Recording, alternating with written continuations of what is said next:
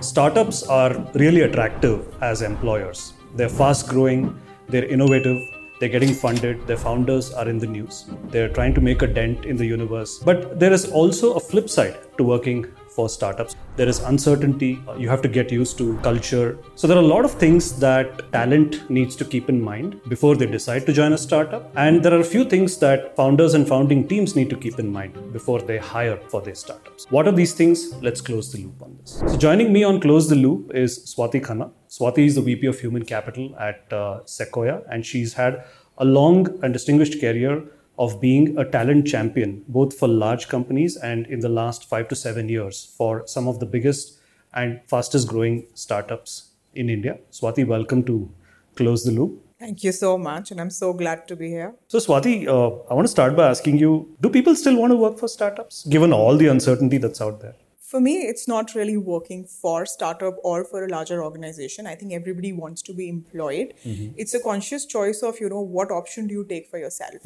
right? And I think there people need to self-introspect as to for which kind of opportunity, what stage of company are they the best fit for. And if you want to work for early stage startups, you have to understand that early stage startups are not a cakewalk. You have to come in with an open mind and with a sort of a bent of a mind that you're coming in and, you're finding out with the founder what really, founder is going after and what lies in for the founder and for yourself. Yeah. So it's more about experimenting, exploring, building, driving, and growing. Right. So if you want to work for startups, make sure that you're coming in to work hard. So you've seen obviously a lot of talent that has both thrived in startups and also probably just got purged out. So what is the ideal personality type that thrives in a startup? Great. I think I already just sort of mentioned that. You have to be very, very gritty. Gritty, okay. You have to be resilient. You have to have the ability to bounce back. Mm-hmm. You have to be a problem solver because every other day is going to be a problem. You have to be a hustler. So you have to find solutions. Right. You have to have analytical bent of mind. You have to be a thinker. You have to be a thinker. You have to be a doer. I think people who do work best for startups are the types, who can sort of operate at the ground, at the same time have a very, very high level view as well, and oscillate between both based on wherever, your expertise is required. One thing I found is, so I've worked for about 7-8 startups in the last 15 years. I find that one of the biggest challenges that people who work in large companies have when they move to a startup is there's always a huge culture shock.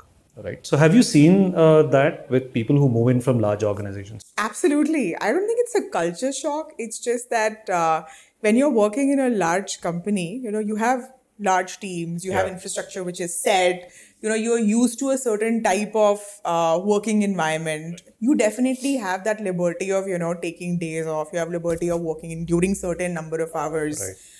Like I said, you have resources at your disposal. Now, that's not the case with startup. Right. So startups, I think it's more than culture shift. It's just that, shift to a different type of stage. Yeah. So it's more contextual shift. Right. Some people ease into it. Some people don't. And that's interesting because some people ease into it, some people don't. So when you're hiring, that's the time when, let's say, it's a pretty strong resume. There are some big brands on that resume. There's some achievements on that resume.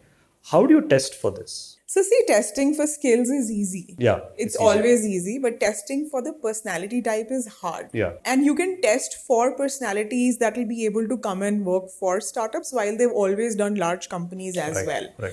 And that sort of entails for you to do the behavioral interviews. I think the other thing which sort of also gives you the right kind of insights is the way, the kind of work they've done even within a large company. Mm-hmm. If they've driven new projects, if they've driven some of these intrapreneurial. Right? Yeah. So those intrapreneurial kind of talent will work very well many times. It's easy for you to identify people who've been high potentials in the large organizations as well. I come from a large organization. In fact, I never knew there was this side of me. You work for pretty big brands like HP, I work DXC. with HP. So I think for me, it was sort of that discovery from HP to going to a smaller company, which is exchanging. I loved that stint the most. I learned the most in that stint. And that's where the courage to even, start on my own came. And that was a very, very different learning. And I think post my own thing, I sort of resonate with what founders go through when they are building their own startups. Right. And I can talk a lot from that founder perspective as well. Sure. So yeah, let's talk about founders. I think founders, I believe, are cut from a different cloth. I worked for a bunch of them. I'm sure you've seen a lot of them in action. But I think the challenge for founders also is when they start expanding, when they start hiring. How do you get the first 20 people, okay, you got, but the next 50 and the next 100 and the next 100, how do you get them aligned to, one is the vision, two is the style of working. So talk to me a little bit about what the challenges there are for founders when they start expanding. Great. Awesome. So I think I would probably use an analogy of a child, right? Like when your child is young, your child needs a lot more attention, right? So founders, when the startup is young and early, you need to give a lot more attention. And it's very hard for you to let go and just completely, give that onus to people that you're bringing in unless someone is really, really trustworthy.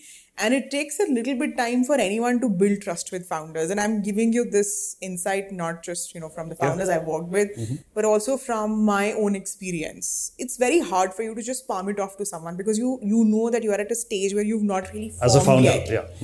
You're not really formed yet, right? But as you start growing, and again using analogy of a child, as your child also starts growing, a child is becoming bigger, is becoming more self-independent, and it's easier for you to give it or palm off the responsibilities to other people. Right. Like you start sending the child to school, then you start sending your child to college, and then you have to completely the child is out of the house.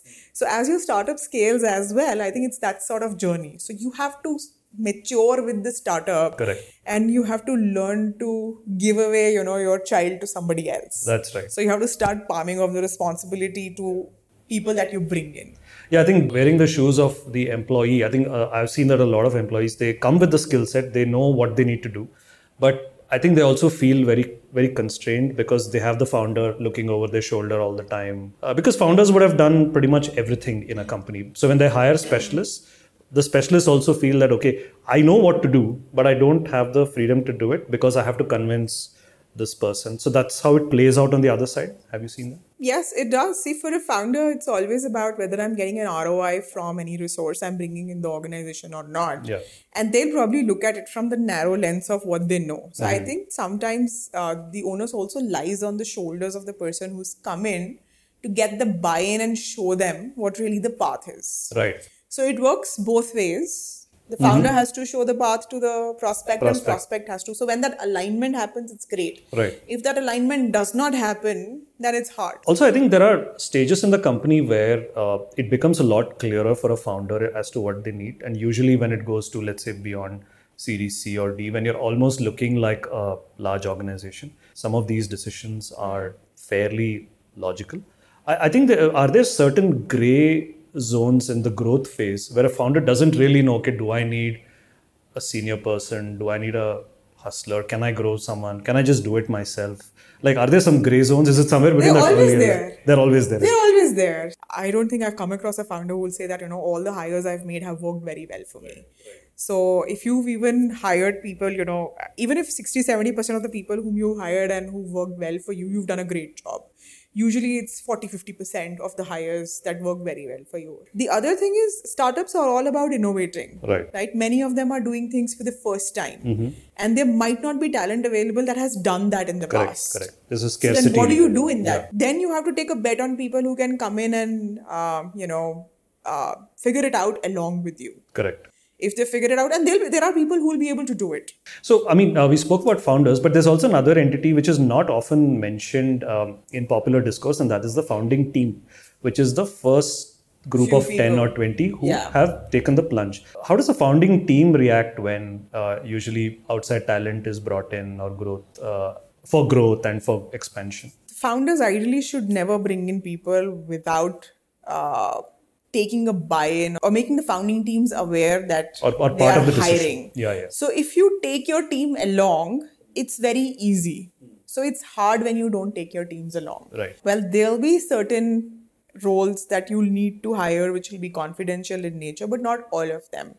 But if there's like a group that really, is your close circle and you really care about them, make sure you do that. In fact, startups I have consulted with, whenever a new role comes, I usually check with them, is your team aware that you're hiring for this role? Right. Because it shouldn't be that, we start soliciting for candidates outside and then your team is not even aware that you're hiring for this role. So Not even aware and sometimes not comfortable also. Exactly. So I think it's important for founders to do that. In fact, some of the founders whom you'll hear talking about who build great cultures, great teams, I think they always take their teams along. And you also mentioned something interesting. You said self-introspection is very important. So can you give us a few tips on what a person looking to join a startup should ask themselves? Great. So if you're looking to join a startup, you should join a startup to learn. I don't think having a monetary incentive as your first, go-to criteria. Well, money can never be your motivator. Your motivator should be what is it that you're building out of yourself. And believe me, money will follow you. Is there an ideal age when someone should join a startup? Would you recommend it for the younger lot, or are the mid-career professionals also suitable to join startups? Well, I don't think there's like any age barrier as such. Is there an age preference? I said, it's up to you. Okay. It's up to you. I'm hoping that people are talking about ageism today, and I'm hoping in the next 4 to 5 years that won't be a barrier anymore, because I think I'll be there. I'm already there, so it's okay. Yeah. So I don't think there's any age barrier to join a startup. It's about what you want to do, what you want to get from the job. For me, it's always been about what you learn. The other aspect, at Loop, we focus a lot on health in general, and of late, mental health has become such an important issue. So one of the things with startups is, and I think we spoke about it earlier, is the hustle culture, because the nature of the business is such that there is no downtime. You're always switched on. You're always trying to solve some problem or the other. Has the whole ecosystem started taking cognizance of impact of this on one's own health, employees' health? Do you see some changes happening in the thought process there? So I think employee health and well-being is always important. It's just that larger companies have resources to deploy to it. Believe me, startups don't have. Yeah. In fact, when we talk about topics like diversity as well, it's slightly hard for you to focus on such things very, very early. I do believe that, as a founder, it's important for you to take care of your employees' health and well-being, because you know that you are operating in a stressful environment. Right. I believe it's important for startups and for startup founders to focus on health in general, because if your body is healthy, your mind is healthy. Also, it's one is of course investing in these programs, but also the other aspect of it is even looking at the way of functioning, right? So that might also be a contributor, or even toning it down, or even drawing some lines. See, I believe any founder who's empathetic, or any organization that operates on the principle of empathy will take care of their employees. Right. So there's no one that, if someone does that, then that's probably brutal or not right. And that happens. Right. Because every organization has its own way of operating. Every founder has its own way of thinking. So you can't really help that. But ideally, if there are founders who are empathetic towards their employees, would do that. Right. If your employee is not well, you will give them leave. You will give them time to recuperate or heal. Yeah. I think that's purely humane. So Swati, one thing we do on the show is we always allow our guests to close the loop in the end. So if I were to ask you to summarize a few things that startup founders need to keep in mind when hiring talent, and talent needs to keep in mind when joining startups, that'll be really useful for our audience. Great. So I think the only thing I'd rather say is that there is no good or bad. There's no good candidate or a bad candidate. There's no good company or a bad company. It's always about identifying what's right for you. So startup founders need to make sure that they self-introspect and understand the kind of talent that is right for them, given the stage, given the traits, given the behaviors, given what will help them grow or achieve their short-term and long-term goals. At the same time, for talent also, it's very important to understand themselves, their own intrinsic traits, their own intrinsic values, and what really works for them. And if you make a choice, make sure you try and, make it work. Absolutely. Thank you, Swati, for joining us on Close the Loop. Really appreciate it. Thank you.